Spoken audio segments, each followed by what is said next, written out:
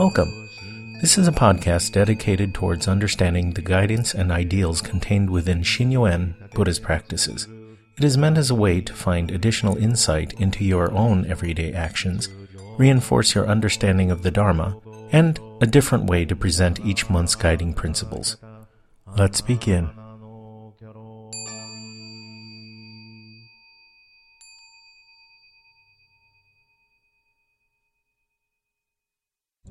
April 2013 Shinnyo-en Buddhism Introductory Podcast, Sesshin Meditation Training. Why meditate? Why guided meditation? What's the difference between guided meditation and session training? At a workshop on leadership given by Henry Givray, President and CEO of Smith Buckland, he cites two qualities of great leaders, being self-awareness and self-management. Self-management, or self-control, comes through motivation to change and developing discipline to alter behaviors. But what process do you follow to become more self-aware? That is, heightening awareness of your own strengths and limitations, knowing fully your values and ideals, or even knowing what you do and how you do it. Meditation and many other closed-eye processes are a way to bring focus to your own thoughts by shutting down the myriad of stimuli that bombard our senses every moment of every day. Ever tried sitting down and thinking about one thing, and then thinking more about tangent elements of that one thing? And soon, you were wondering why you were thinking about that one thing in the first place? Being able to calm down our expansive mental abilities to think and analyze many things at once takes some form of actual physical intervention. And meditation is one of the simplest and self-capable forms of performing this feat.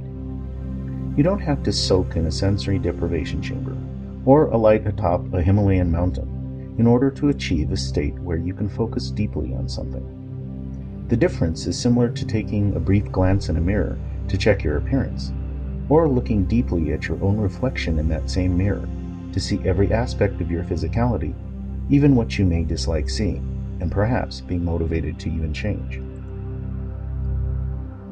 Sometimes, even the process of closing one's eyes and attempting to pacify one's thoughts doesn't come easily. Too many daily distractions have piled up, creating worrisome subjects, or maybe the thought you want to focus upon isn't easily visualized or even comprehended. You may not even know where to begin with really complicated situations. That's when having something else provide the structure and attention focus for you helps a lot. Even your own voice and listening to your own verbalizations to yourself can help bring the extra framework of stability needed to train our mind's excess capacity to think about many things at once, to calm the active and continuously curious senses back down to a state of focus and reflection. This is why many forms of meditation involve use of verbalized sounds or phrases or mantras which help achieve the same state of thinking. Psychologically, when you task your mind to repeat an endless phrase, which doesn't require much thought other than to make the same sounds over and over again.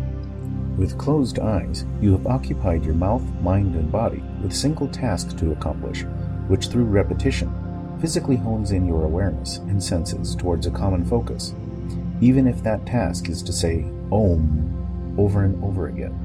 Or in the case of those of us in the Oracle IT software world, we might use Select Star from Dual. So having achieved that nice happy place state, how do you go about refocusing on that one thing you wanted to ponder, whether it was self-reflection or how to solve a problem?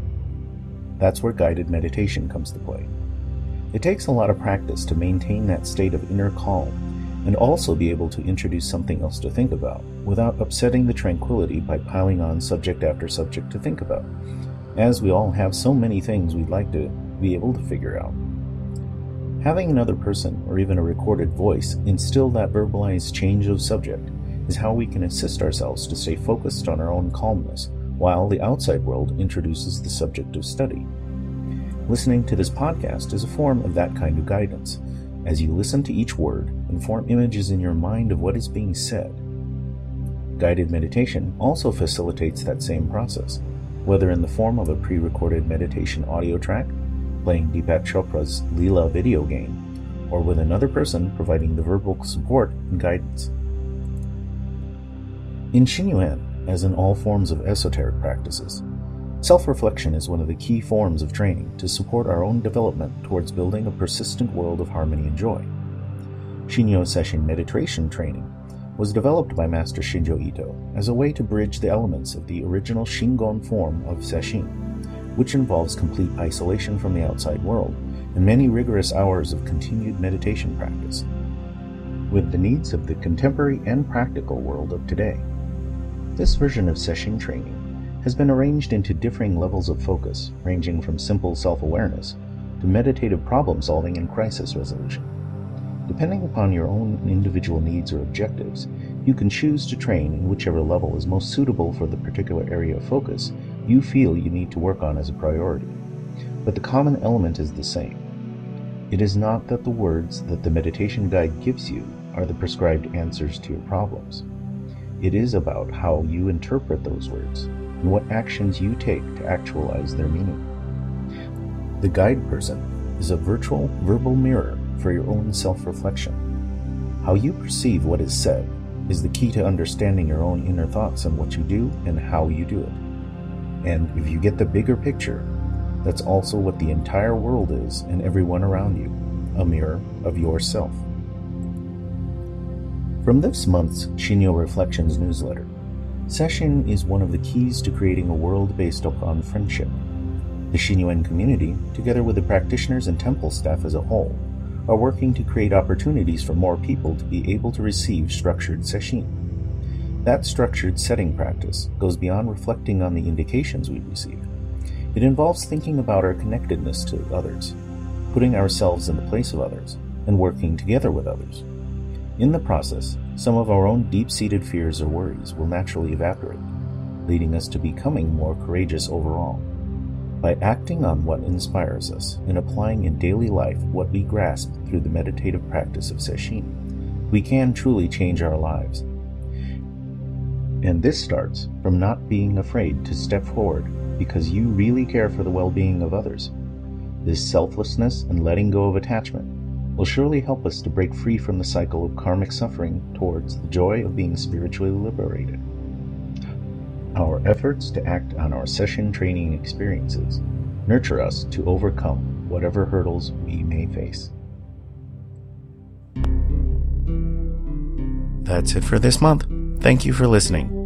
For more information, feel free to email me at jlui@jlui.net or Twitter at JHLUI1. With the Gasho, this is James.